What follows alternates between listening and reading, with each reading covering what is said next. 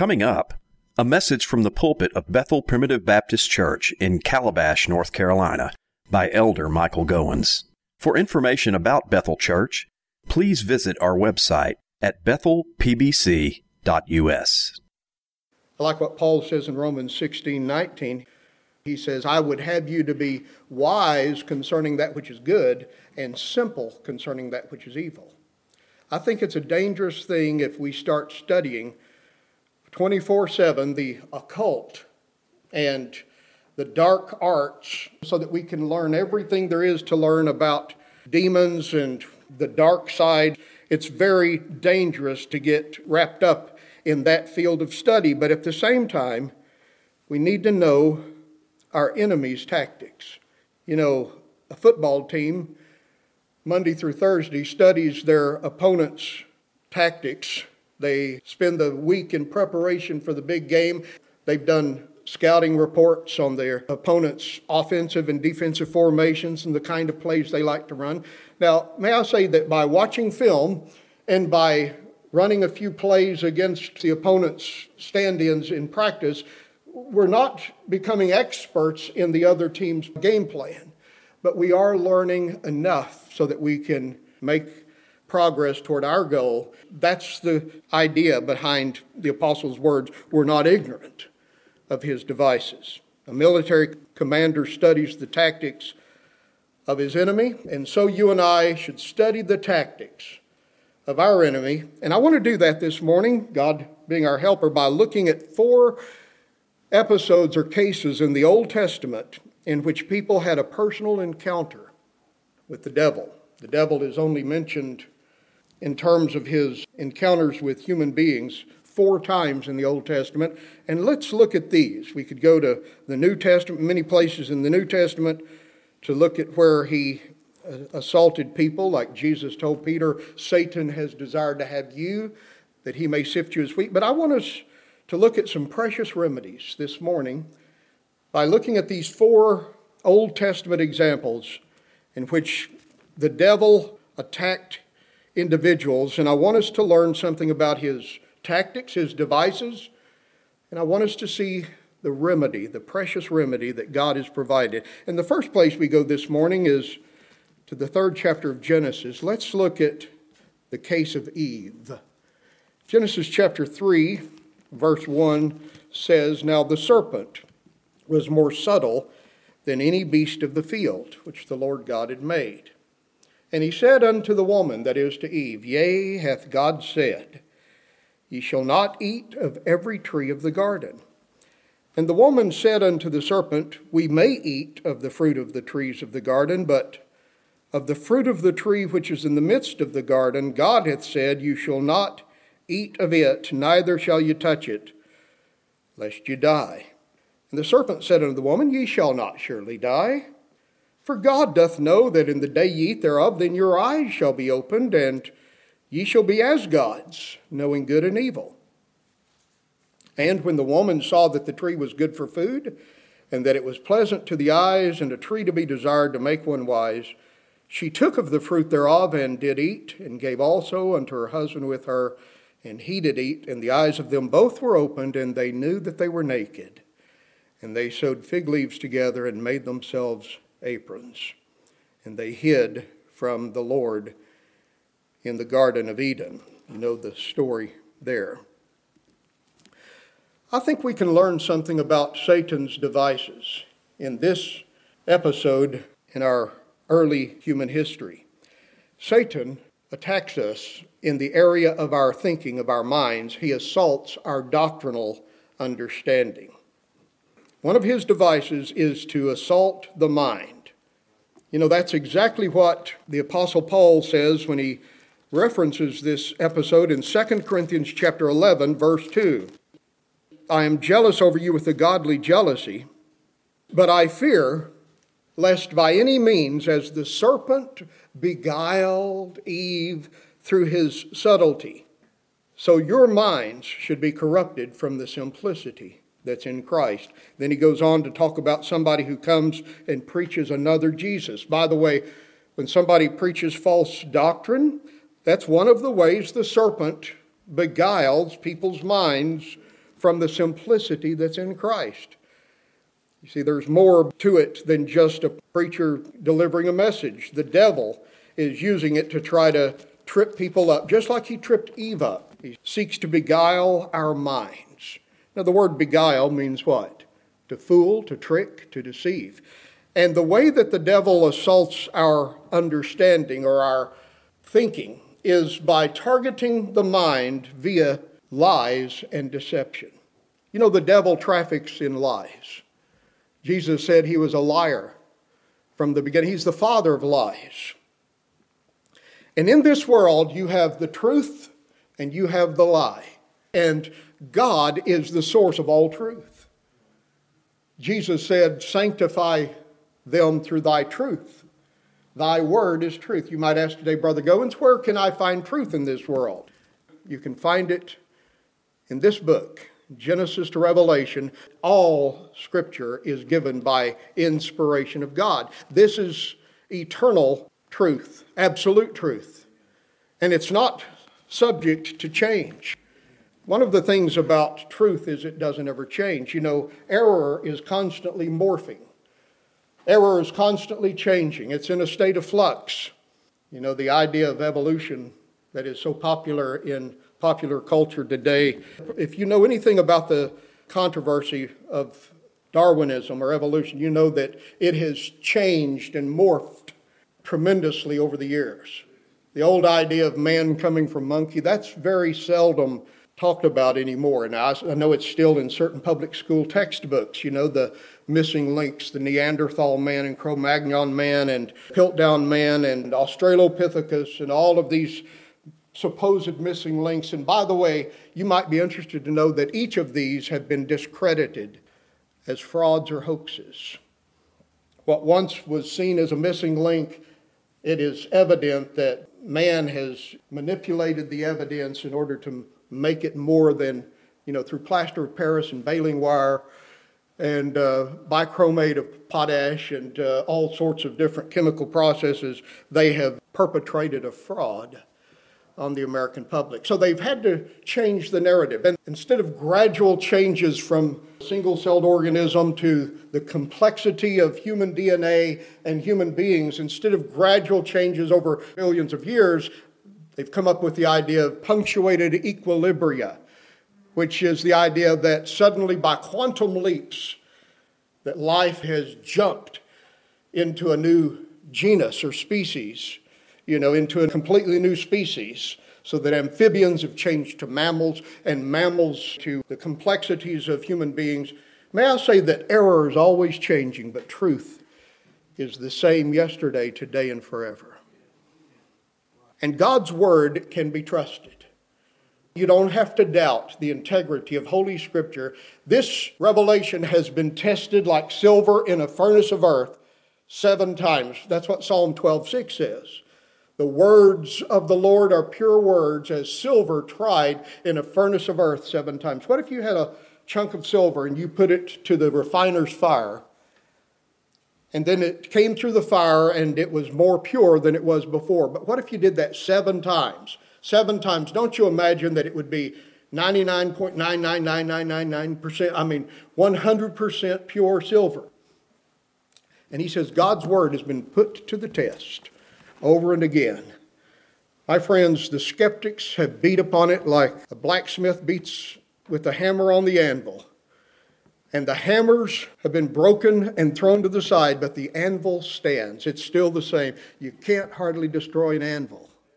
And the anvil of God's word has stood the test of time. My beloved, this book is truth. But the devil seeks to confuse people's minds. 2 Corinthians 4:4 says that the God of this world, little g, uses this fallen world system. The God of this world hath blinded people's minds, lest the light of the glorious gospel of Christ should shine unto them and they should be saved. I want to say today, my beloved, that our enemy seeks to confuse the issue and to blind people's minds. He is constantly trafficking in confusion. And if you spend all your time watching TV and reading magazine editorials and newspapers and listening to the talking pundits, the talking heads on TV, if you spend all your time in this world and you don't counter that with the Word of God, may I say, you're going to be deceived by the lie. Just like Eve was beguiled through the serpent's subtlety. He's very crafty. He's very subtle. He's a sneaky snake. And seldom does he appear with horns and a pitchfork. Somebody draws a picture of the devil as being some hideous creature. I dare say most of the time he presents himself as an angel of light.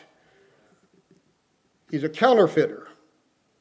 And therefore it behooves us to use discernment to prove all things and then hold fast to that which is good, to try the spirits, to see whether they're of God. You say, well, Brother Mike, how do I put to the test the truth claims that I hear in this world? You can check it all by the Word of God. Screen everything you hear and see and to which you're exposed by the timeless truths of this divine Word. And by the way, that's the precious remedy against Satan's assaults on our minds, our doctrinal understanding. God has given a precious remedy against this device of lies and deception, and it's the Word of God. You remember when Jesus was tempted by the devil in the wilderness, Matthew chapter 4, he quoted the Word of God. He wielded the sword of the Spirit, which is the Word of God, in battle against the devil. You remember what he said? It is written, it is written, it is written. By the way, all three citations in Matthew 4, when Jesus said it is written, are taken from the Old Testament book of Deuteronomy. And you and I may go to the book of Deuteronomy and find resources to steel us and to stabilize us against the devil's assaults on our minds. 1 Peter chapter 5, verse 8 says, be sober, be vigilant. That means don't just think that life's a party, but be serious about life and watch, think. You know, somebody says, check your brain at the door when you come into church. There's nothing more dangerous. Now, I know we want to feel good when we come to church. I sure do. I like my heart to be stirred. I enjoy these wonderful old hymns, and I like to hear a sermon that will touch my heart. But my friends, we're to love God not only with all of our hearts, but with all of our minds as well. Your mind matters. The Lord said in Psalm 32:8, be not as the horse or the mule, whose mouth must be held with bit and bridle. Don't be like a dumb animal that has to be controlled by force and which have no understanding. He says you should be people who think. God does not despise your minds, which he himself has made. We're to have our minds renewed, says Romans 12:2, by the Word of God. And that's one of the benefits of church worship. It helps us to think straight again in a crooked world. Does your mind get crooked in this crooked world? Well, the Bible will straighten it out. There's nothing like a little Bible reading to clear up a week of watching television. May I say that's one of the benefits of coming to church, is it helps you to think again, to see things clearly again.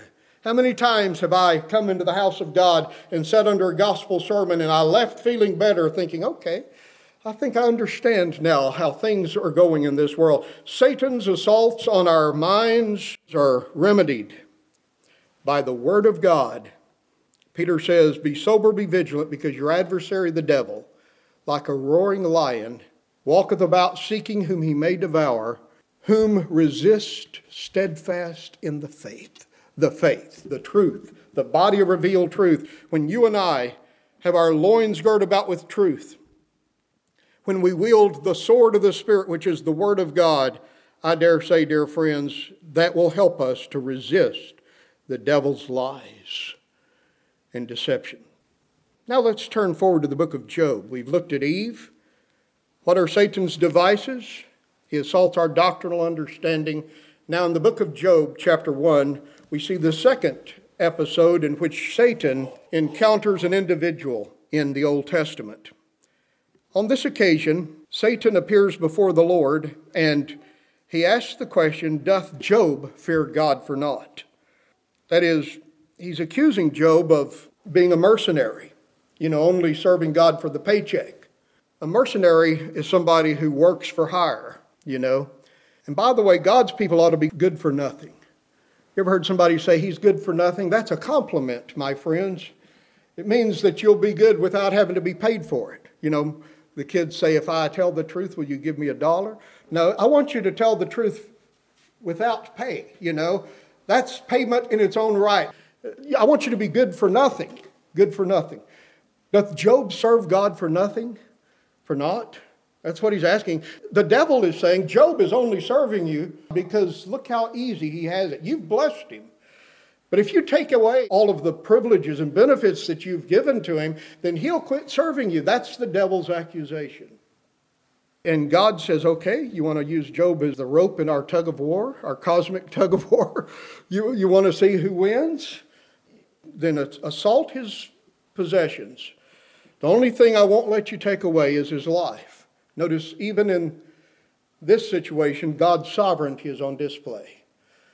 God sets the parameters and the boundaries, just how far the devil can go. I'm so glad for the restraining providence of God. If God was not exercising a restraining providence on this world, how evil and wicked would it be? Sometimes it shocks me, and it offends my sensibilities when I hear about some of the evil things that happen in this world. And I know I'm protected from an awful lot of information. It's much worse than even I know. My beloved, how comforting it is to know that God sets parameters and limits as to just how far evil can go in this world. The devil then unleashes his entire infernal arsenal against Job's life. And what you read about in the subsequent narrative here in Job chapter 1 and following is the destruction of everything that Job had. First, he loses his holdings, his assets, his cattle, his sheep, his oxen, his camels, all of his servants. Job's lost all of his investments in one fell swoop, and then his children all die. Not only has he lost his financial portfolio in one day, but now all 10 of his children have been slain, have been killed in a freak accident. A storm blows the roof in on the house where they're all assembled, and they all die in one fell swoop. I can imagine that was a terrible grief to Job. I can't even imagine. It's mind-boggling how it must have affected him. And then his health breaks down. His body breaks out with these oozing sores from head to toe. And he scrapes himself to try to get some relief while he sits in an ash heap. He scrapes himself with a piece of broken pottery. And then his wife tells him that he ought to just curse God and die. She turns against him. You can deal with a whole bunch of problems in life as long as you have a companion that stands by your side. But when your companion turns their back on you, you feel to be very forlorn and bereaved of every creature comfort. And then his friends come and they accuse him of some error in his life. They say, Job, you've done something that you've hidden, you've covered it up, and justice is finally catching up with you. Job has lost it all. May I say, this is an attack of the devil. And what we learn from this regarding Satan's devices is Satan assaults our feelings and emotions. You see, by taking away every crutch on which Job leans and depends, every privilege that he enjoys in life, the devil is targeting his heart. Now, he targeted Eve's mind, but he's assaulting Job's heart. He's attacking him not intellectually or doctrinally, but psychologically. One of the ways that the devil assaults you and me, my friends, is psychologically. He seeks to cause us to lose heart. He traffics not only in lies, but in doubt and discouragement. If he can get you feeling like there's no use, and therefore you ought to just give up, then he has accomplished a great deal. You probably heard the old story about the devil selling some of his tools. He had a lot of tools for sale. He was having a yard sale one day, and a fellow noticed as he looked at the different tools that he had, he noticed one set off by itself in the back, and he said, what is that one? He said, oh, that's not for sale. He said, that is my favorite and most successful tool. He said, that's the tool of discouragement. He said, I can't bear to part with it. If the devil can get you beaten down and feeling like there's no use and that your best days are behind you, if he can get you questioning everything that matters. And he does that, my friends, through using the pressures and problems of daily circumstances, adversities. Just like in Job's case, Job could have easily lost heart. Who isn't prone to discouragement when it seems like everything that could go wrong in your life is going wrong? Have you ever been there? You get a letter in the mail that says your bank account is all out of whack, and you say, "What? I thought it was all okay. What's happened?" And you find out that somebody has, hijacked your name and committed theft, identity theft, and you say, "Oh no, what a mess." And then after that, it's the next day, it seems like you get a phone call that a loved one is in the hospital, and you say, "Oh no. Just when I was preoccupied with this, now another problems." And before you know it, my friends, then somebody at work looks at you crossways. Maybe you get word that the company's thinking about cutting back because of financial problems, and you might be let go. And now you're worried about that. And then you have crosswords with your husband or your wife. And then before you know it, my friends, you've received news that your loved one over several states away has passed away, and now you need to prepare for a funeral and make travel arrangements. And then the doctor tells you you've got something going on. We're going to have to run some tests. And you say, "I can't take anymore." Has that ever happened in a person's life? It's happened in many of your lives, hasn't it? It seems like when trouble comes, when it rains, it what? It pours. And you say, "Preacher, I can't take another straw." The camel can't bear even one more straw flicked on top of his back. It's the straw that broke the camel's back. It's the last straw. I can't take any more.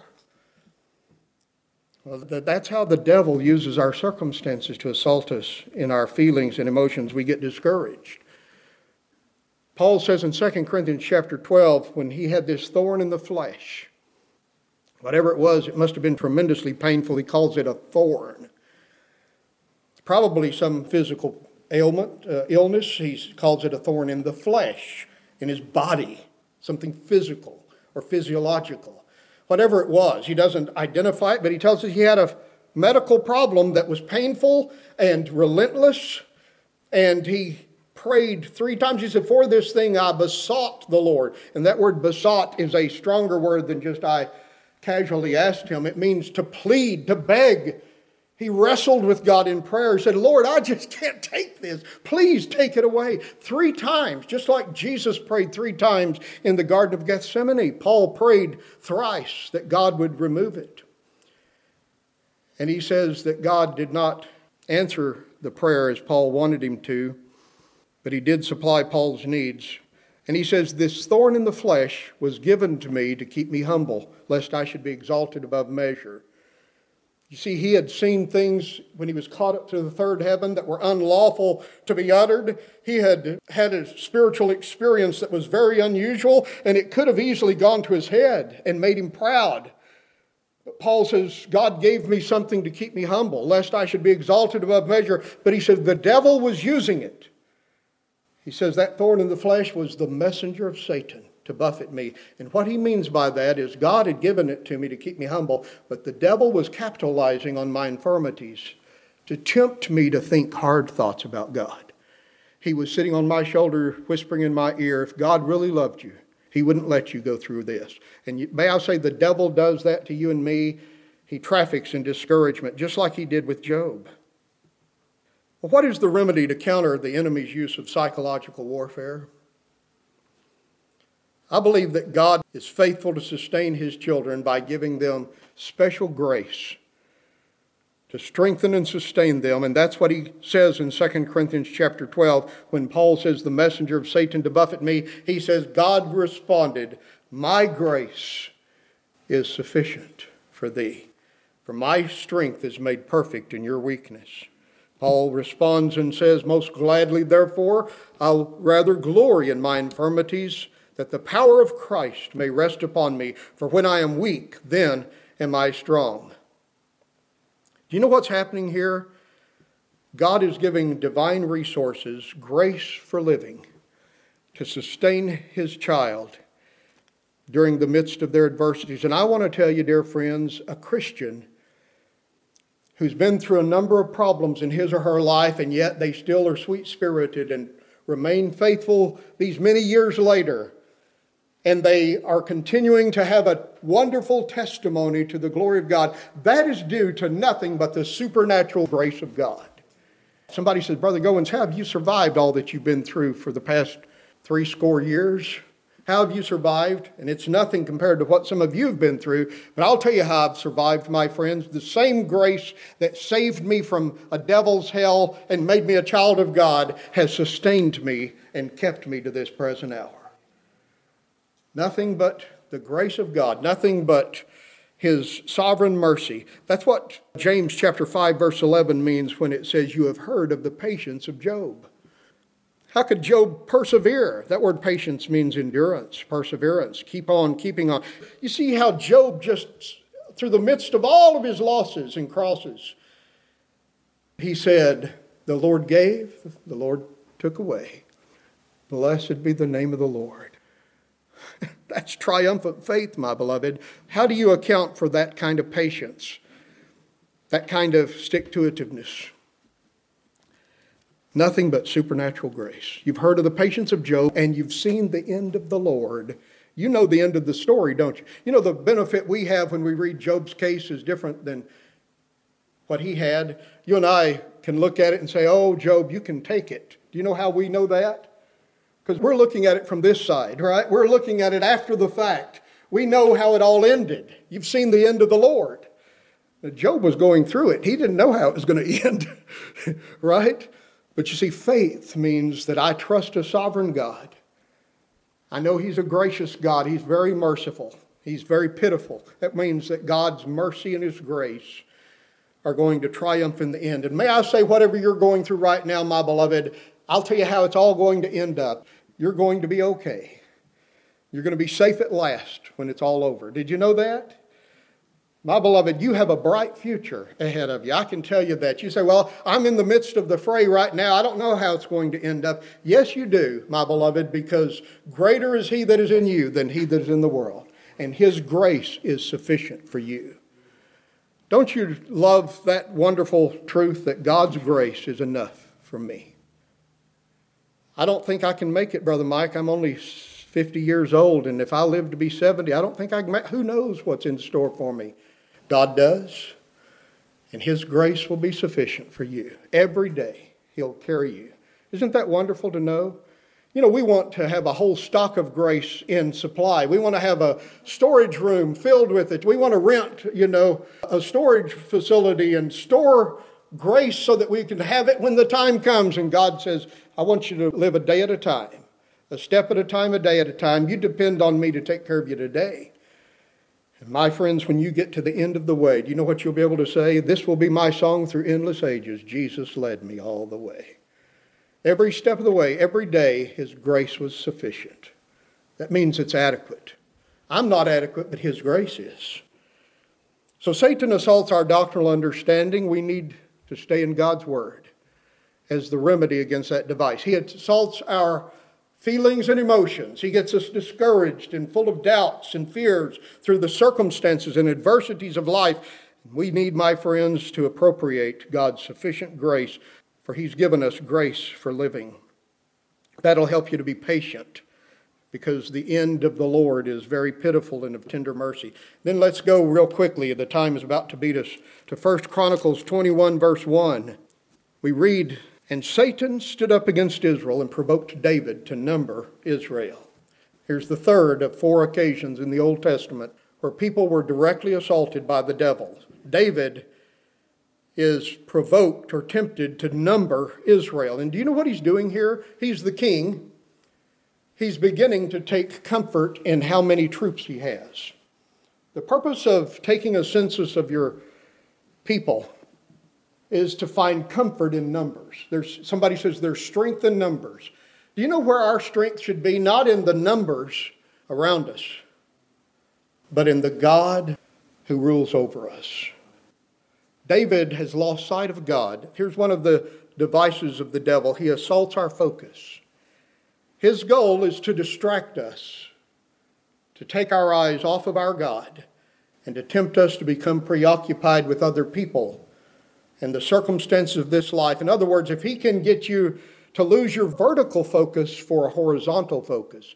Like Peter on the water, as long as he looked at Jesus, he could do the impossible. But when he saw the winds and waves boisterous around him, he lost his vertical focus and he assumed a horizontal focus. That's one of the devil's devices, his tactics. He assaults our minds, he assaults our feelings and emotions, he assaults our eyes, our focus. He tries to distract us from the Lord and cause us to take comfort in the numbers of people around us. And God judged David on this occasion. Joab, who's not a picture of godliness at all, told David when he said, go number Israel, Joab said, I don't think that's a good idea. Joab said, the Lord make his people 100 times so many more as there be. But my lord the king, are they not all my Lord's servants? Don't worry about how many. Don't count noses. David, don't cause a trespass to Israel. Nevertheless, the king's word prevailed against Joab, his general. The king said, no, I told you to number them. I want you to take a census. And Joab summed the number of the people, and God sent a pestilence. You know what a pestilence is? It's a disease, a virus. He sent a pestilence that killed 70,000 of the people of Israel. And David said, thy servant hath sinned, but Lord, what have these people done? You remember that's the story where David says, when he's offered 3 options, you can settle for this many years of the sword or this many years of a famine. Or David says, let me fall into the hands of the Lord and not into the hands of man. For with the Lord there is mercy. David said, I'd rather fall into God's hands and let him deal with me than to be at the mercy of the public. I certainly understand what he means. So Satan assaults our minds, our hearts, our eyes, our focus. This is the way he works. If he can get you to live by sight instead of living by faith, my friends, he's all too happy for that. You say, well, Brother Mike, how can I counter the devil's effort? What is the precious remedy against this attack? The spiritual disciplines of prayer and public worship and Christian fellowship and Bible reading, the church. In other words, my beloved, James 4:6 says it like this, draw nigh to God, and he will draw nigh to you. Resist the devil, and he will flee from you. In other words, the best way to counter Satan's temptation to lose focus is to stay in the Word, come to church, spend time in prayer, engage in public worship, fellowship with other believers. When you and I draw nigh to God, the closer you are to God, the easier it is to stand against the devil's temptations. Draw nigh to God, he'll draw nigh to you. Resist the devil, and he will flee from you. You say, Brother Mike, I just can't keep the devil away. You can the more you're in church, the more you're in the Word. You see, these are spiritual resources, the disciplines of Bible intake and personal prayer. How much time have you been praying? Have you been spending time daily in prayer? My beloved, you ought to start every day on your knees in prayer to God. You say, well, I don't know what to say. Yeah, just say, Lord, here I am. You've been so good to me. You've blessed me so, and I'm unworthy of it. And Lord, I need your help today. So please guide me. Please take care of my loved ones. My arms aren't big enough to wrap around all of them, but yours are. So Lord, I leave them in your hands. I ask you to watch over my children and grandchildren. And Lord, these problems in our country, I don't know what needs to be done, but you do. Lord, please move and protect the church. And Lord, help your people. And thank you for your love. Spend every morning a few moments, my beloved, in prayer to God. And then throughout the day, don't forget to send up those little arrow prayers toward heaven like Nehemiah did when the king said, why are you sad? He said, so I made my prayer to God. And then he answered. He just said, Lord, please help me to say it right. Never forget, my friends, to pray without ceasing. Walk with God. Be around God's people. These are resources God has given you. And it'll help you to keep your focus on Him when the devil tempts you to start looking at the people around you. Finally, this morning, Zechariah chapter 3, Joshua the high priest. And he showed me Joshua the high priest standing before the angel of the Lord, and Satan standing at his right hand to resist him. Here's occasion number 4 in the Old Testament where Satan assaults an individual.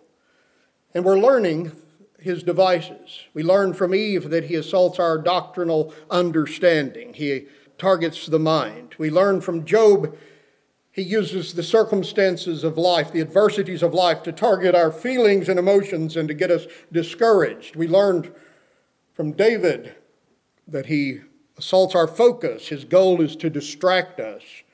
And therefore we need to be like a horse at the Kentucky Derby with blinders on our eyes and have a solid focus on the Lord by using his word and prayer and the fellowship of the saints and the worship of the church to draw nigh to God.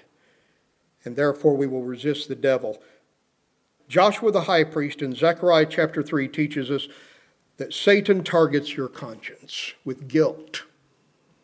He stood at Joshua's right hand to resist him. Now what you have here in Zechariah 3 is a court scene in which the judge is the angel of the Lord. He showed me Joshua the high priest standing before the angel of the Lord. So the judge on the bench is the Lord. And Joshua, this isn't the Joshua that came into the promise. This is Joshua the high priest. He's standing before the angel of the Lord. So Joshua's a religious man, a high priest. And you expect the religious men or people to be holy and righteous, right? But notice it says that he was clothed, verse 3. Now Joshua was clothed with filthy garments. You know, the priest's garments were to be linen and pure and clean. The priest's garments, my friends, bespoke their important role of ministry and their holiness. Joshua was standing in soiled clothes. You know, I've been to church a few times with a shirt or a tie that were not clean. I am notorious for spilling coffee on my shirt. And whenever I'd get up and preach with a spot on my shirt, you know, I'd always kind of try to keep my tie bent over like that so it would cover it because I didn't want people to see that my clothes were dirty.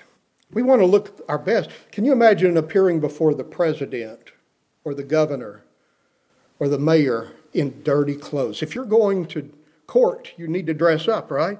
Joshua the high priest, you expect him to be clothed in holy array.